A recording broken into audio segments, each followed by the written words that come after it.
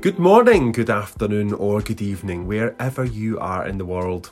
It's me, Damien Barr, welcoming you back to another Salon exclusive where you get to be the very first people in the world to hear about the upcoming books that we are most excited about.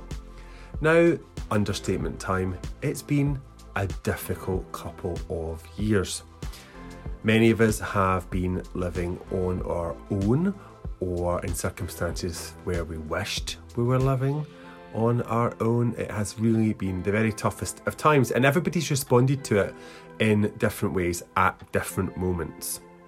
For Ed O'Loughlin, he has taken this time to reflect on his own mortality, and the result is his memoir called The Last Good Funeral of the Year, which I just think is a brilliant title. Ed is better known as a Canadian-Irish journalist. He's also a novelist who was longlisted for the Booker and for the Walter Scott Prize for historical fiction.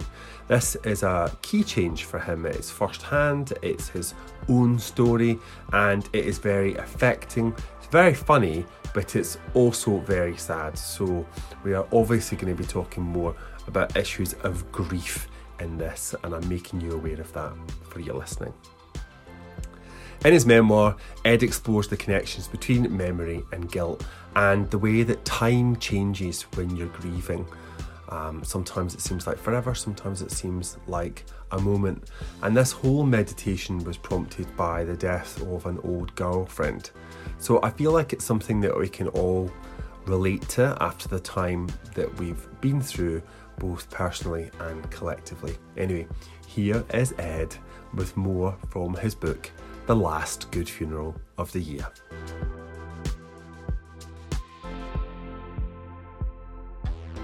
Hello, my name is Ed O'Loughlin, and I'm very happy to be asked to read exclusively from my new memoir, The Last Good Funeral of the Year, for Damien Barr's Literary Salon. By way of introduction, I was born in Canada and brought up in Ireland, where I live now in Dublin with my wife and two teenage daughters. Before moving back here and taking up writing on my own account, I worked for 14 years in Africa and the Middle East as a foreign correspondent. Some of this experience inspired two of my four novels, and it is also dealt with more directly in this memoir. This reading comes from the beginning of the opening chapter, Undecided, which deals with the death in 2020 of an old friend whom I hadn't seen for years. A former girlfriend, as it happens. Although it was many years since our time together, her death, of which I had no warning, affected me very deeply and in ways which made little apparent sense to me at the time. I found myself moved to explore that part of my life in writing, and having started to look back, it became difficult to stop. This came as a surprise to me. Although I'd already written 4 novels, I never had any thought before of writing directly about myself, much less digging up my past for a memoir. As a fiction writer and news reporter, it would have felt to me a bit like showing off. The title of the book, The Last Good Funeral of the Year, comes from the fact that my friend died just before the COVID pandemic reached Europe and lockdown restrictions began, including for funerals. Funerals are important occasions in Ireland, and as it happens, there are quite a few of them in this book. It isn't by any means a tale about COVID, but it does look at the past through the frame of the present. So I think some of that feeling of isolation, of life on hold, works through to its story, and not always in a bad way. I found parts of this book very difficult to write, and in other places I caught myself laughing. I can only hope that readers will know which part is which. Undecided. "You're not doing that right," she told him as she watched him from the bed. He stopped and turned to look at her. Or maybe he hadn't turned to look at her. Maybe he found her reflection in the mirror, foregrounded by the razor he held in his hand. That's how a writer would frame it. "What are you talking about? You're not meant to shave like that. You're meant to do it smoothly." He stared at her, incredulous. He knew she could be bossy, but this was too much. "What do you know about shaving your face?" She had shaved her legs and armpits, of course, and she must have seen it on TV in the commercials. A handsome man draws a razor in a long, smooth pass through a perfect mask of shaving foam, exposing a line of tan skin. No scraping motions, no nervous sawing away at the same patch of face, which was how he shaved, back and forth, up and down, the way most people brush their teeth. "Try it," she said. She would have bounced in the bed as she said it. Her enthusiasm always took physical form. She would have raised her voice as they bickered, still delighted with each other. She would have laughed at him. She had a brash, happy laugh. "Seriously, try doing it more smoothly." And in the end he did. And it worked. But it was too late for her. Her chin was already raw from the beard rash. He remembered the bed in their guest house as narrow, but all beds feel narrow at that age when you seldom roll far apart. So he could be wrong now, 27 years later, about the width of that bed. But he did remember the nights they had spent there, and how they had felt. He remembered her telling him how to shave better, and he remembered their room in that Donegal guest house, 2 faces in a mirror, a pattern of light, the placement of the bed with a window to the right of it. But he couldn't remember what town it was in. He had an idea it was Moville, though it might have been Carndonagh. They drove up from Dublin in his first car, the one he'd bought at a police auction, and later that day they crossed Inishowen to Lough Swilly. By the shore in Buncrana, in the cold rain from the west, an old fisherman delighted her with stories of his life at sea. She loved talking to strangers, which was something he dreaded. But 27 years later, those stories were gone. In Derry, on the way home, she saw candy-striped shirts outside a pub near the Bogside. Derry City were playing Shelbourne from Dublin in a League of Ireland soccer match. She decided she wanted to go. When she wanted to do something, she usually did it. She was always curious, always looking for something new.